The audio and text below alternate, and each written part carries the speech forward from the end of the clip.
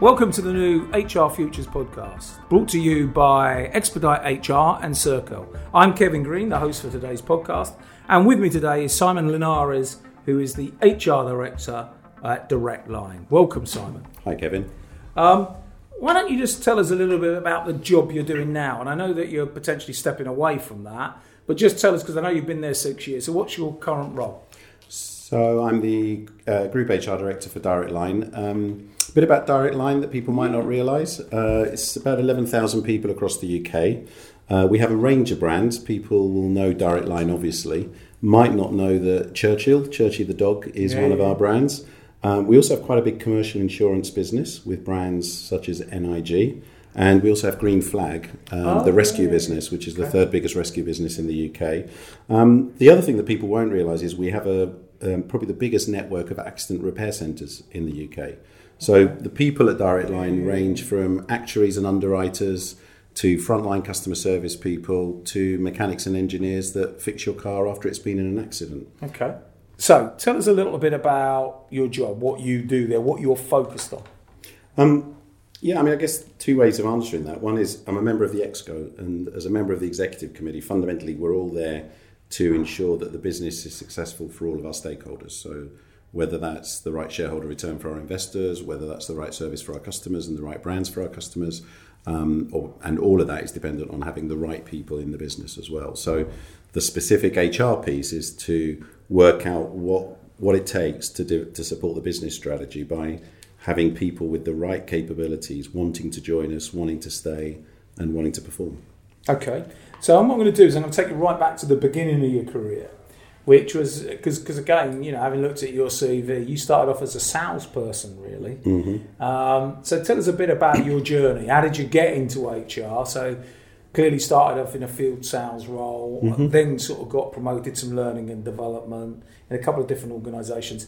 I suppose I'm interested, was it a conscious decision to move into HR and become an HR practitioner and professional? Yes and no. It was a conscious decision to go and do something different and a conscious decision around what I wanted to do. I'm not sure I necessarily knew that meant I'd end up doing it in HR. So you're right. I had a few years in banking at a very junior level, and then I moved into sales and marketing and went up the normal sales route as an area manager and a regional manager. And I was driving home one day. I was based in an office in Chatham, and I was driving home one day, and I suddenly realised that what I really enjoyed was watching my direct reports grow and get promoted. And that was really what I loved. And so that was the trigger for getting into training and development as a career. And sales training and development was the only thing I was qualified to go and do.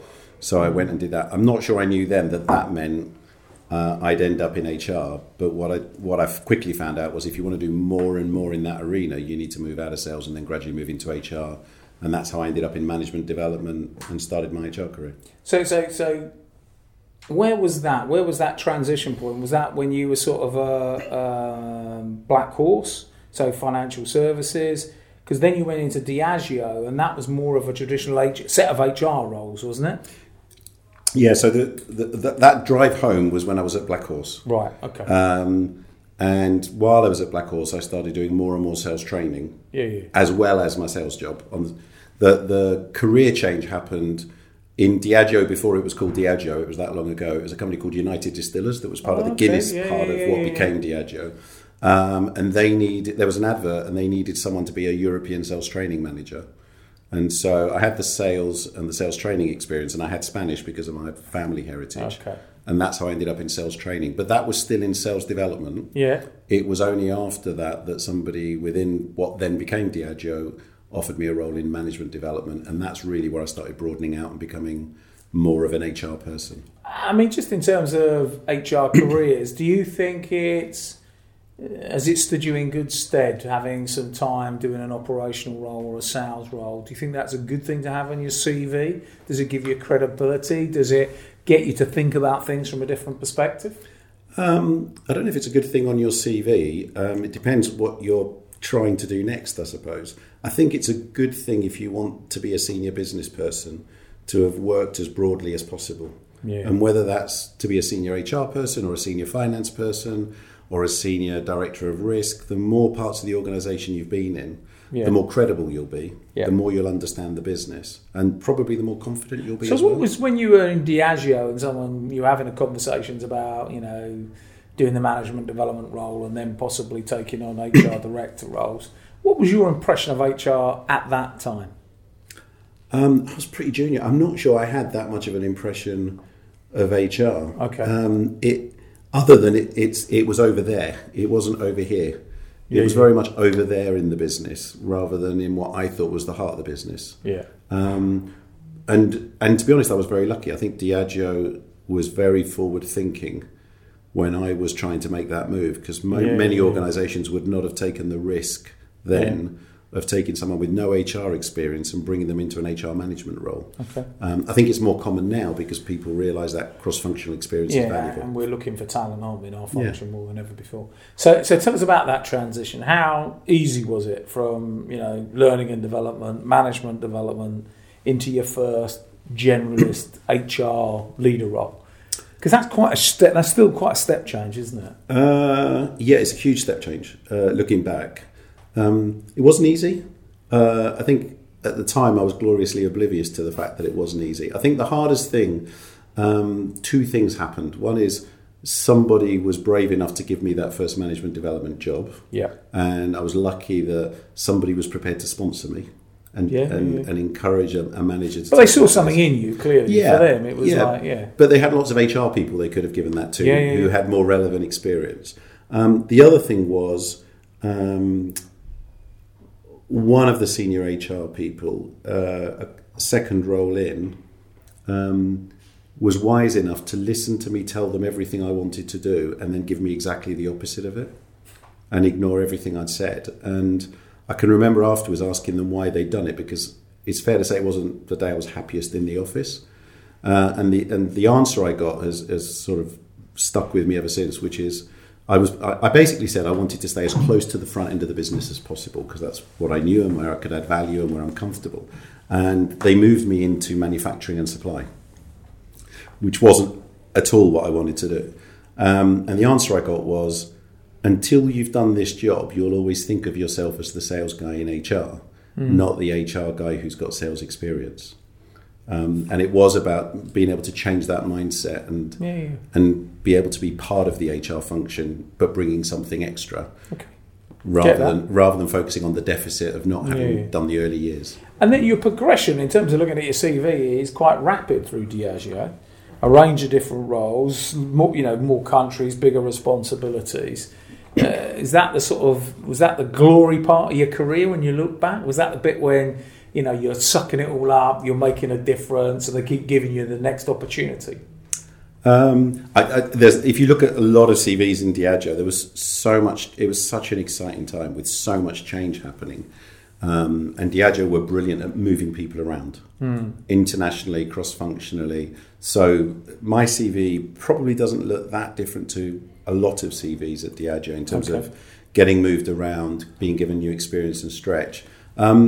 It probably was. It didn't feel that way when you permanently feel out of your depth, because you were always learning new things. You were always doing things you've never done before. So it was a big stretch, but it was fantastic, and it was without doubt what shaped how I approach my job. So then the next step in your career was outside of fast-moving consumer goods or the drinks industry and into Telefonica. So how did that come about? Was you looking for a change? Was you looking for a bigger group HR role, or?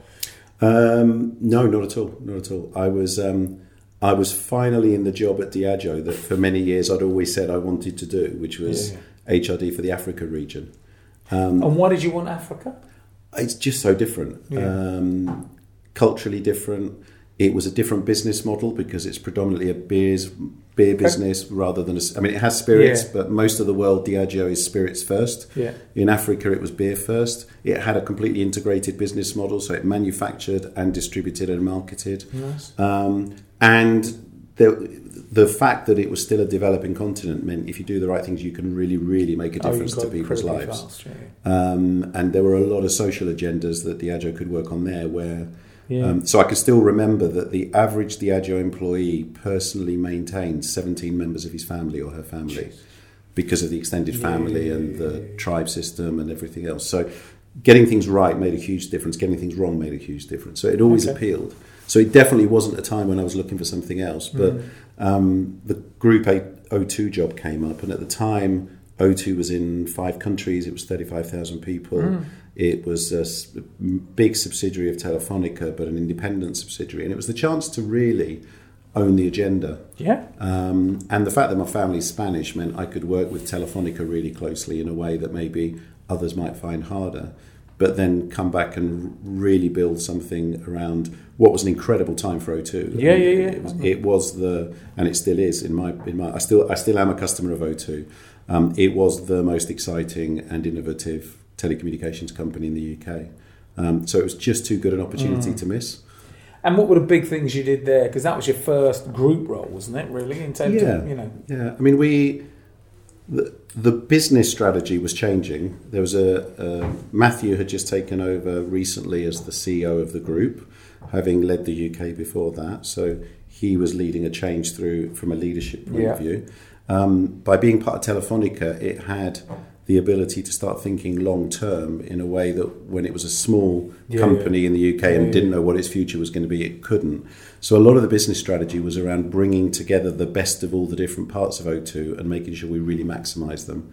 And then the market was really changing. It was the time when the iPhone was coming in. It was the time when the mobile phone stopped being a brick and started being a portable computer. So it was about being able to think about what do you need for the business to be able to respond to the way the customer is changing. And then you did sort of a digital role at Telefonica before then, doing ITV, and then moving on quite quickly to Direct Line. So tell us a bit about that part of your career. So Matthew was asked by Telefonica to set up what was called Telefonica Digital, which was basically every digital business they owned around the world that wasn't a telco. And so it was really setting that up as a portfolio of really interesting startups and mid-sized companies. And it was everything from e-health to internet TV and everything in between. And he asked me to go with him and move within the group to do that, which I was really happy to do. And that was a complete opposite of O2.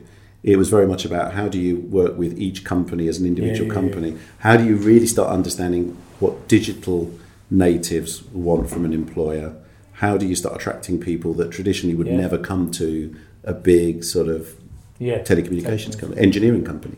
So that was a completely different challenge. I was able to take some of the people from O2 with me. Cool. And we built that up and set it up.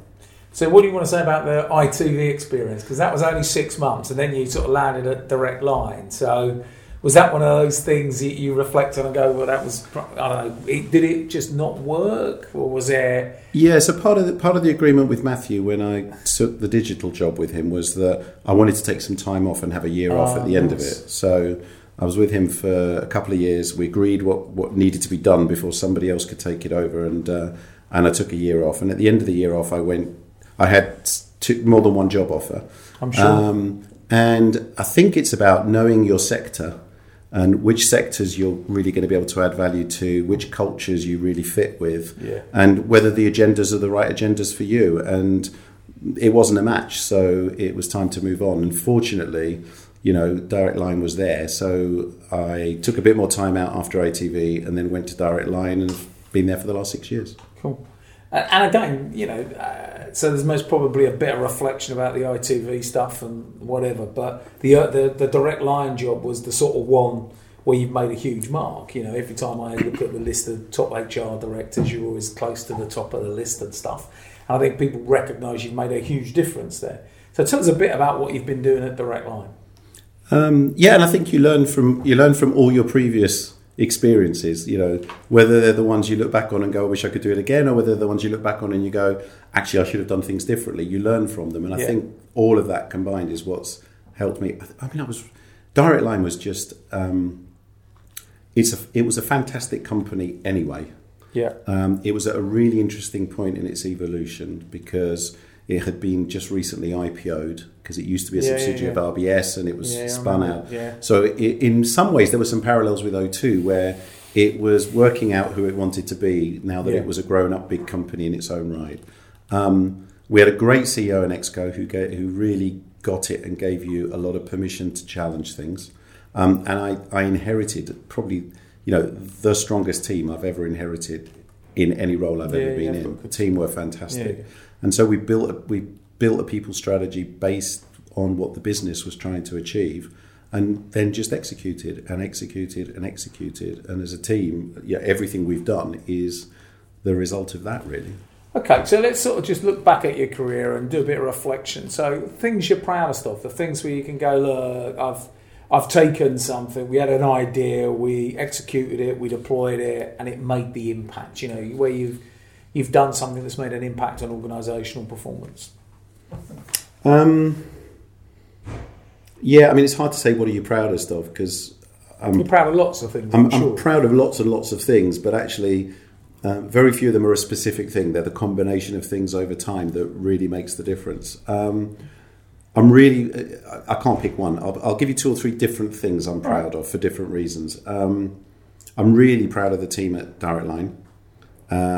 We went through a process when I joined of really quite fundamentally changing what we thought HR was going to do, how it was going to add value, what its relationship was going to be with the business. And they really stepped up and into that.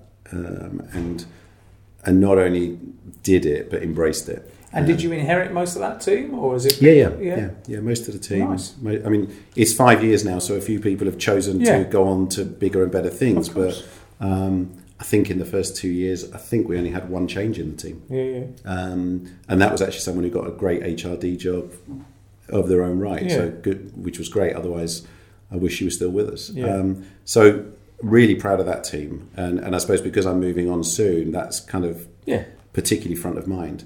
I'm really proud of you. You look back at people and you see people who've flown and progressed, and you go, well, if I had a little bit of a hand in that, or if I helped a bit, or if some advice I gave them made a bit of a difference, that's something to be proud of. If I was talking about specifics, I think the whole journey at Direct Line, we'd been through some really tough cost cutting and some shock waves as part of being IPO'd. Through to being one of the top 3 employers in the UK in terms of best companies to work for.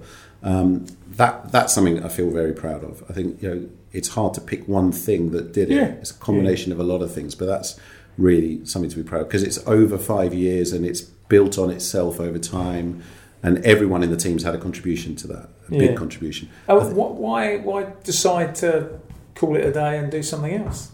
So my life purpose is that everyone has the choices that allow them to live their life to the fullest. And kind of unfortunately that includes me. I love learning. I think there are 2 reasons. Why change and why now? Why change? I love to learn. I love going into things where I don't know the answer. So I'm also very clear that, normally in the first 5 years you get the best value out of me in the job. And after that, I'm probably not the person that you need. So I want to go and do some different things. I want to, I'm learning to be a non-exec. I've got my first appointment at that. I'm learning to mentor people who don't work in the same company as me. And I'm really enjoying the challenge of having to reinvent and relearn myself there. It's the right time. It's 5 years for me. We've got a great new CEO. We've been through the natural evolution you go through as a result of that. And the strategy's being built, and you're kind of in for the next 5 years, or now's really when you should be moving on. And we found a fantastic successor, and she's going to take the job on to the next level. So it's the right time. I can feel good moving out, but also excited about learning something new. Okay, and we'll perhaps we'll end on that. We'll come back to that towards the end in terms of what next for you and stuff. Tell me about things that perhaps haven't gone so well. You learn from where things go great. Wonderful experiences, things that you can be proud of. This had a big impact, but also we learn from things where they don't go wrong. If you look back on your career, are there instances where you go, "Oh, that was a real learning experience. I'd never do it that way again." Those things where you just go, "Oh, I've learned a bit about myself or the organisation." Loads. Where do I start? Well, I mean, really doing your due diligence and thinking about whether a place is a good place to work or not, or whether it's a good company or not, because they all have been, whether you're the right person for that company at that time. Yeah. I think that's definitely something I've learned. And so if someone was thinking about a move now, someone phones you up and says, look, I've been offered this great job, it's a different type of thing. What questions do you get them to think about? What would you say to them to help them make sure they're doing their due diligence? What is it that you learn, which are questions you asked about yourself that you'd give to somebody else? So funny enough, I'm mentoring someone at the moment who's just been offered a job a few weeks ago. And so we had exactly this conversation. I think there's the right brain stuff and then there's the left brain stuff. Yeah. And it depends on who you are as to how much each of those is more important to you. But so there's the piece around forget the company. What are the challenges?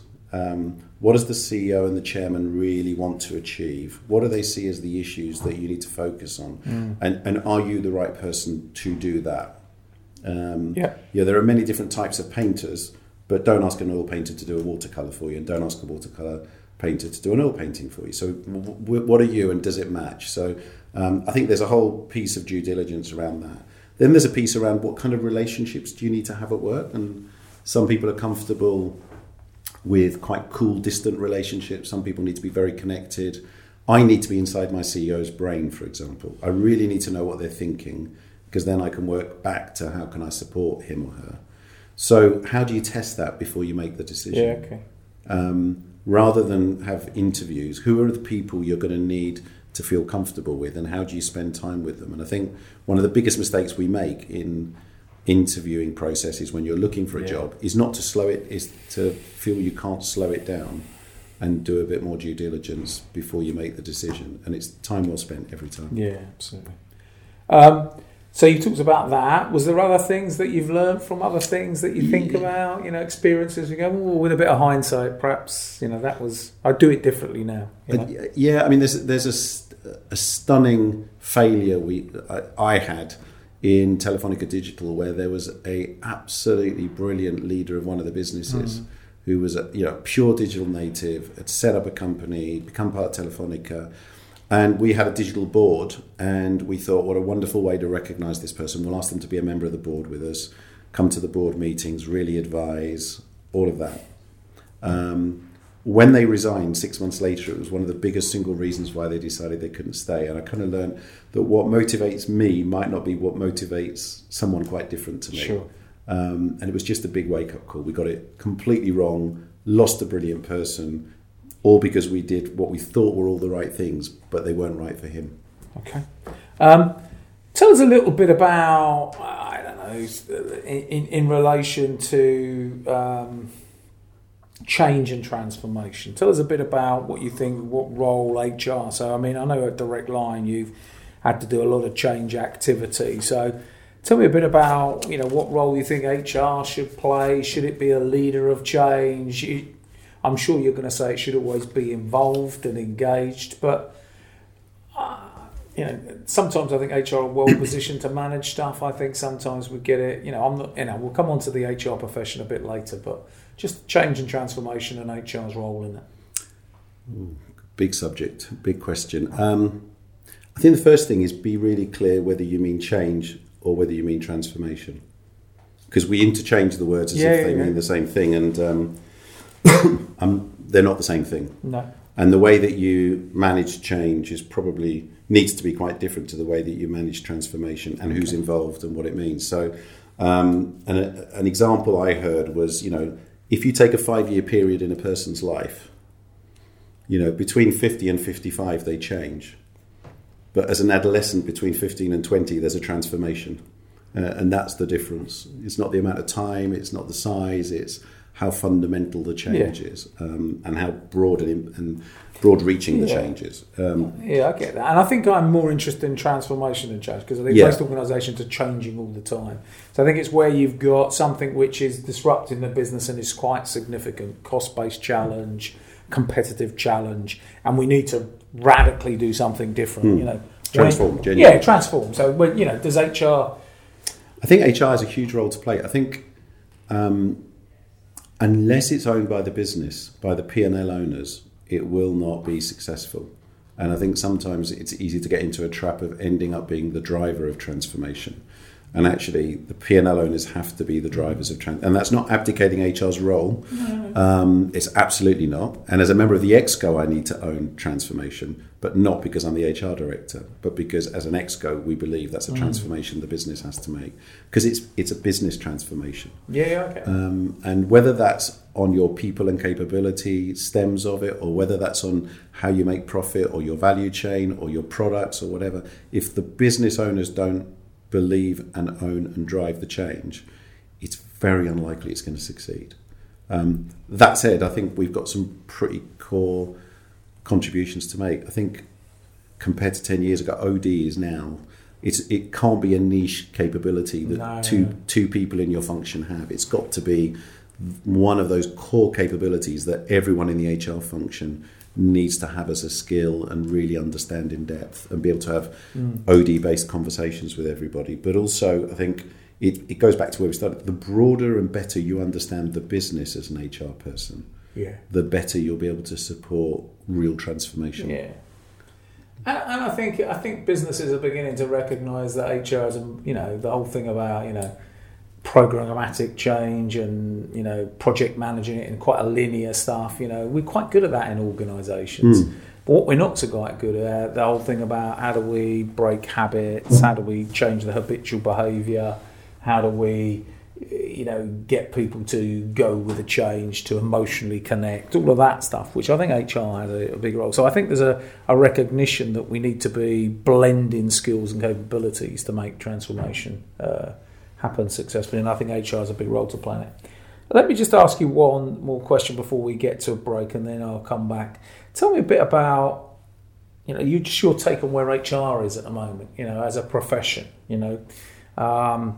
I think we've progressed a lot over the last 10, 15 years, and I think we're better positioned than ever. But at the same time, I'm sometimes incredibly disheartened that we're not changing faster and grasping the opportunity. So I'm interested in your take on where we are and what you think is good, what you think is fantastic, and also where are the challenges, what are the things that HR should be stepping into? I think I'm genuinely schizophrenic on this as well, because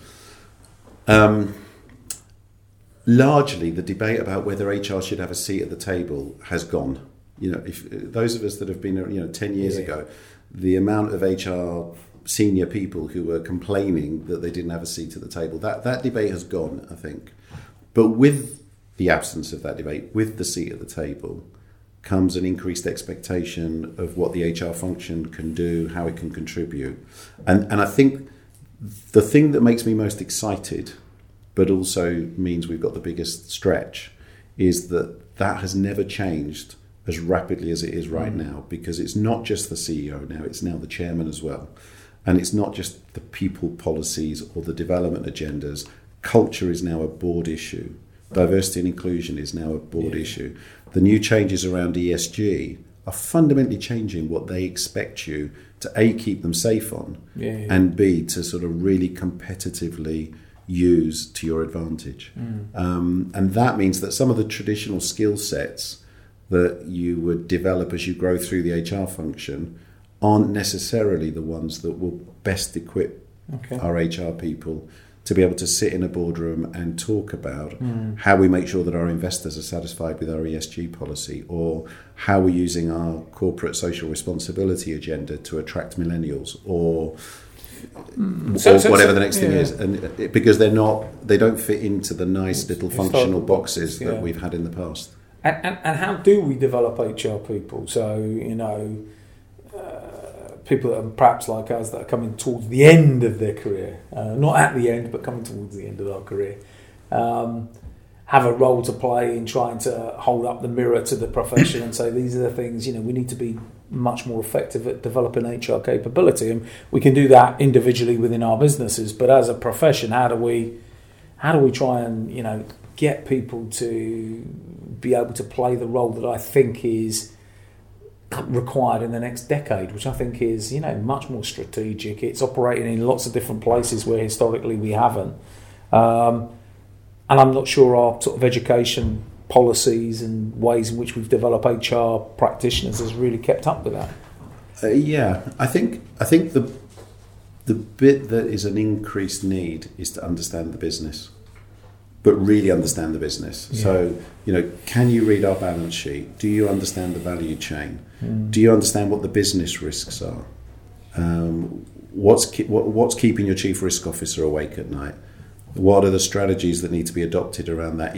So I think some of the HR expertise probably in itself technically doesn't change that much. No. But your ability to apply it as a senior business person is the big change, because otherwise it's difficult to relate to the board and the expert that you're talking to. And I think the other piece is we have a tendency in HR to be sort of process and perfection first and then go forward. And most of business is moving into an ever more agile model. And so how can you work iteratively? How can you start something and then respond to what you're hearing around you and let it evolve, rather than have a policy that answers every single potential outcome? I think that's probably the second thing. And then the third thing, probably controversially, I think a lot of HR functions don't really trust line managers.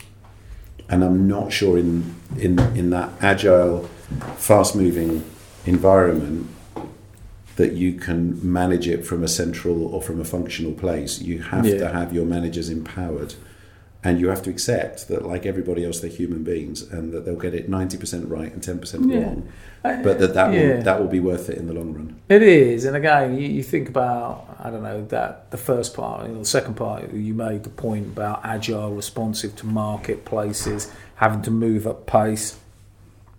And we teach HR as being quite process driven, don't we? We teach about write the policy, then manage the people delivering against that policy. And I'm with you, I don't think that works. I really don't think you can treat people as childs anymore and tell them what to do and then police them to do it. I think we've got to trust people, because they've got to make the decisions. They've got to make day-to-day decisions about their people and structures and process and what people focus on, and we're there to help. And to be honest, I think we need to move from being the rule giver to actually being more of a coach or a support, but working in a very iterative way.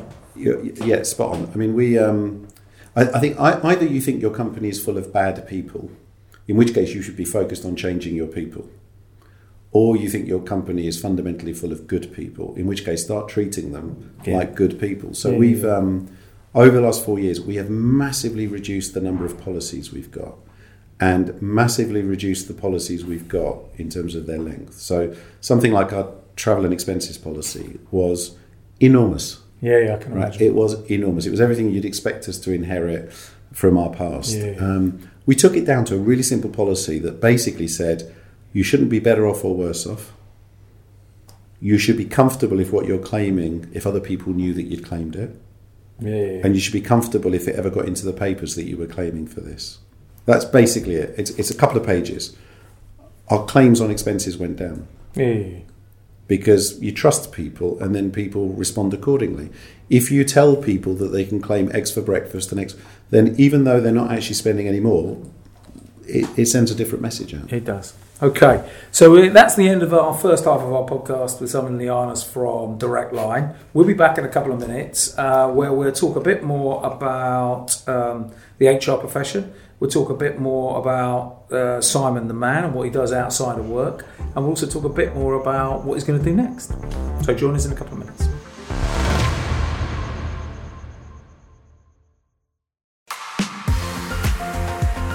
Are you looking to reduce risks and operating costs? Or increase your agility and capacity? There's more pressure than ever for HR and finance to provide strategic value for the business and for CEOs. At Zellis, our expert team creates software and managed services that handle your entire payroll and HR admin processes. We believe there are two sides to the employee experience: the fundamentals that need to go unnoticed, and experiences that employees really care about. And we can help you master both.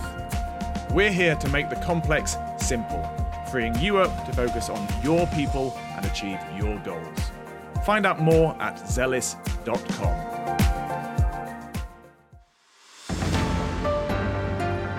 Welcome back to the second part of this HR Futures podcast. With me today is Simon Linares from Direct Line.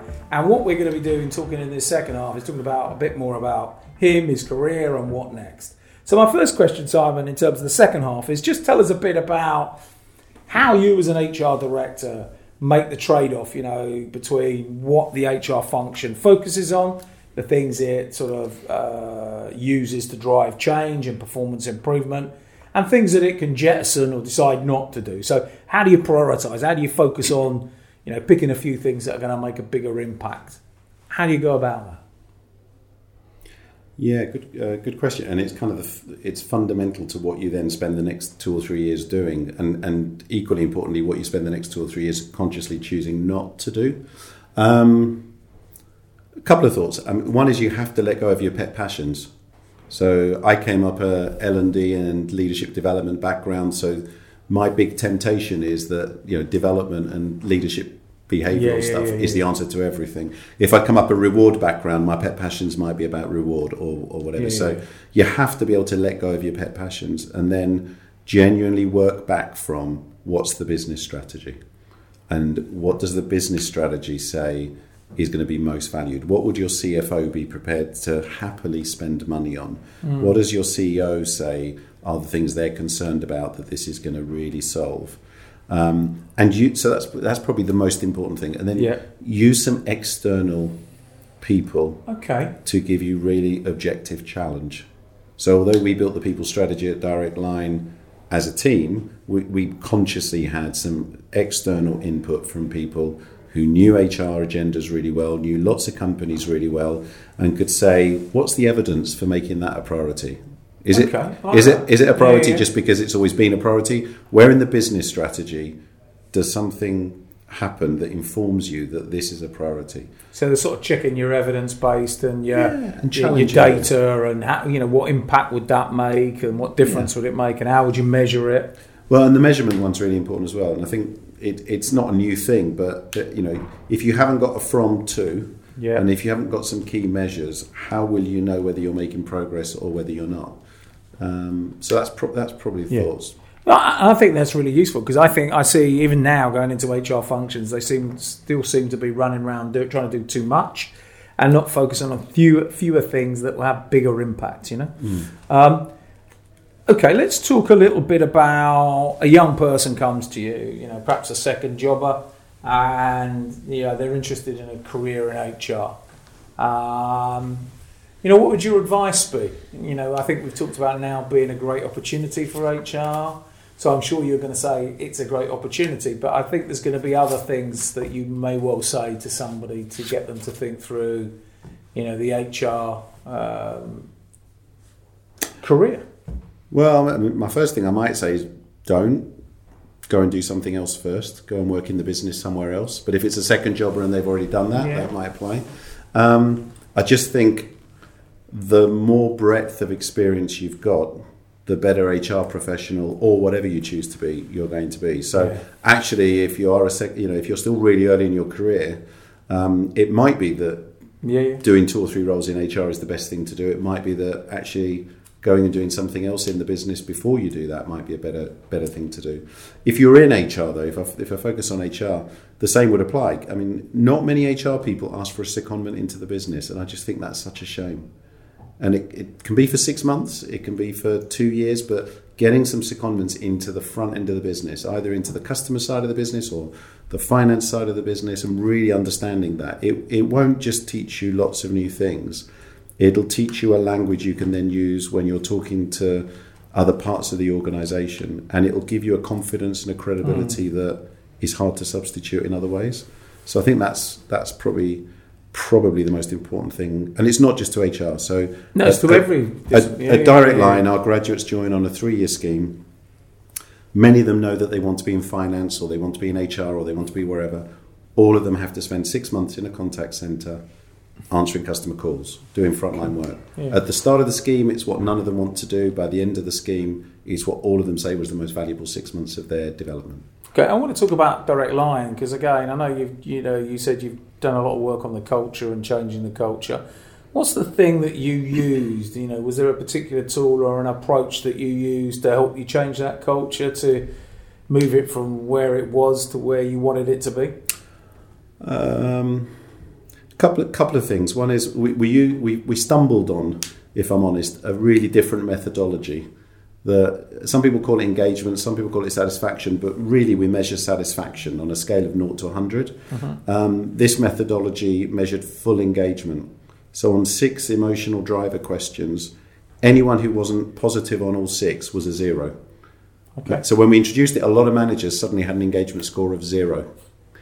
So that, I think, really looking for methodologies that force you to raise your benchmarks is important. But the driver for our culture has been open, honest conversations. Okay. And probably the biggest single thing, there's lots of things, but the biggest single thing by far has been really seriously taking the agenda around mental health into the business. Why has that been so significant? The context, there's a million good reasons to focus on mental health, and I think most people on this podcast will know them. For us, it was proof that we will know we've got an open, honest conversation throughout the business when people can talk about their mental health. Then we'll know they can bring all of themselves to work, because if they can talk about their mental health, then childcare or any other issue is going to seem very straightforward as a conversation. So for us, it was about, yes, people needed help, but it was also the real proof point when teams can talk about their mental health, they can probably talk about anything. And if you really want to have a culture that's built around inclusion and around wellness and around high engagement, it's as good a proof point as any other. So that's probably, over the last 3 years, the single most impactful thing we've done. Okay, let's look into the future a bit now. So we're sort of, we hear about robots and AI and machine learning and algorithms, and depends who you believe, but 38% of work's going to be automated. We hear a lot about augmentation. We hear a lot about humans working with robots in new collaborative ways. So we've got a lot of technical change that's going to come and disrupt businesses, as well as the sort of ongoing competitive pressure.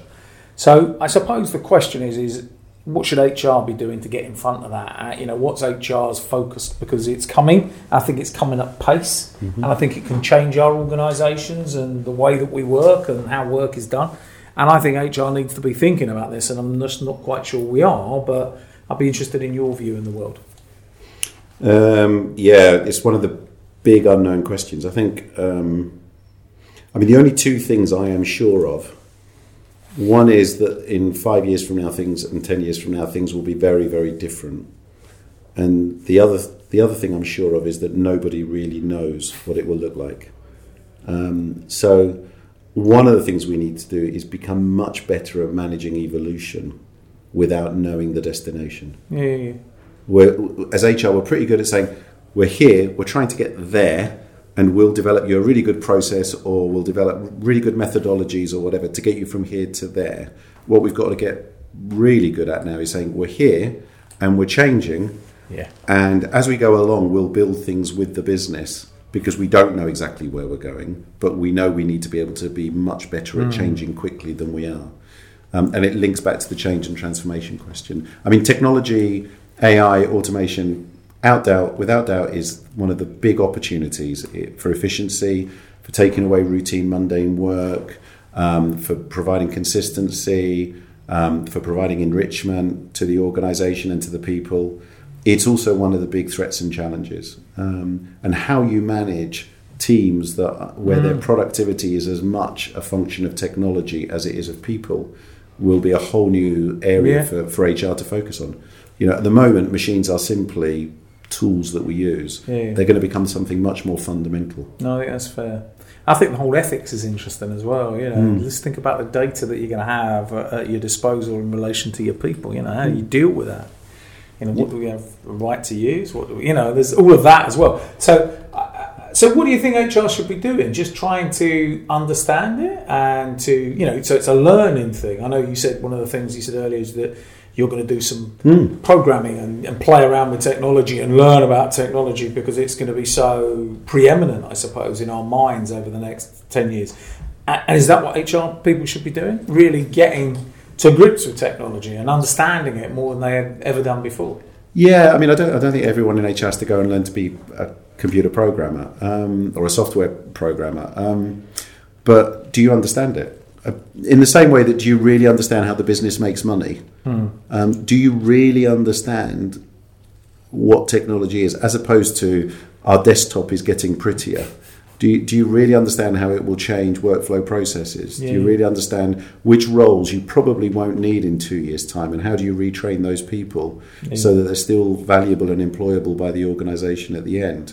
Do you realise what it changes around how you measure performance and productivity?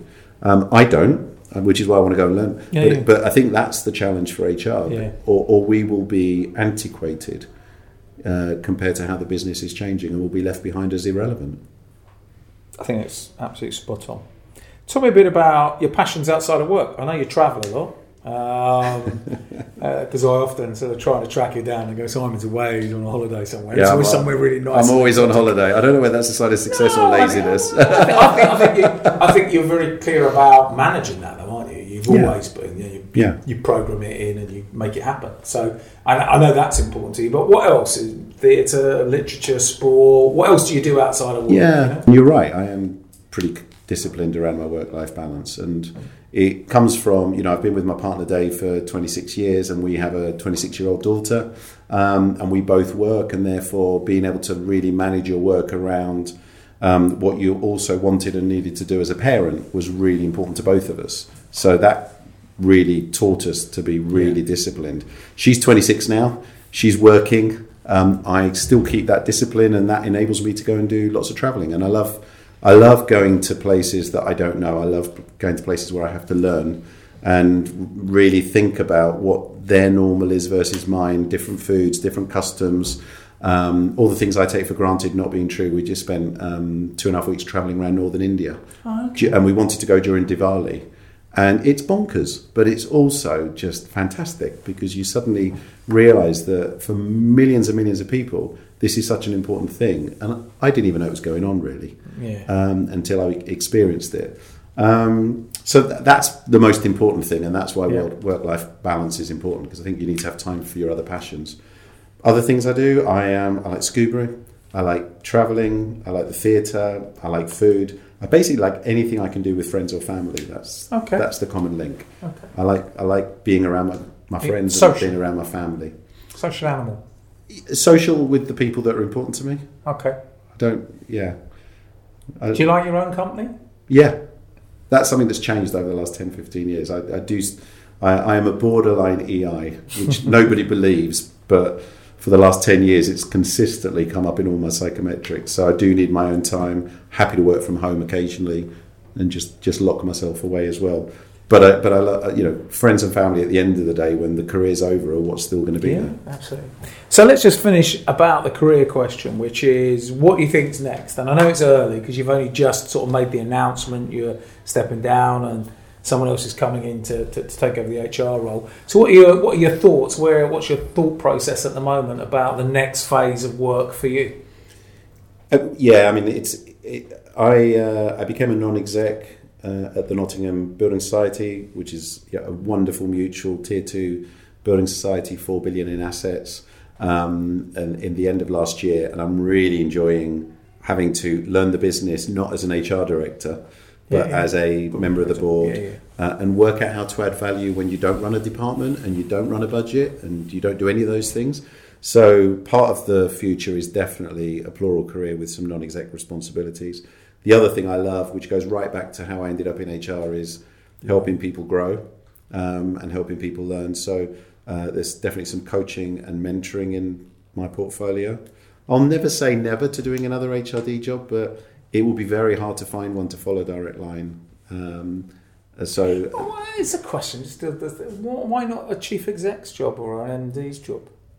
I think you need to know what you're good at, but also know what you're not good at. And I think you need to know what you're passionate about. And I think to be a chief exec, you have to really enjoy a whole range of things that aren't necessarily what I'm either best at or most passionate around. So I know, because I've been to enough results meetings, how important managing analysts is, managing the investor community is, managing the media is. That's not me, and I kind of know that's not me. So there's bits of a chief exec job that I would love to do, but jobs don't come like that. You have to love the whole job. Yeah. And as an HRD, I've loved the whole job, including the worst bits of it, but I love the whole job. As a chief exec, you have to love that whole job, and it's a very different job. And there are better people who really want that sort of job. Thanks for spending the time with us. It's been a really good conversation, and I'm sure people will get a lot from listening to your podcast. So thank you, Simon. Thanks, Kevin.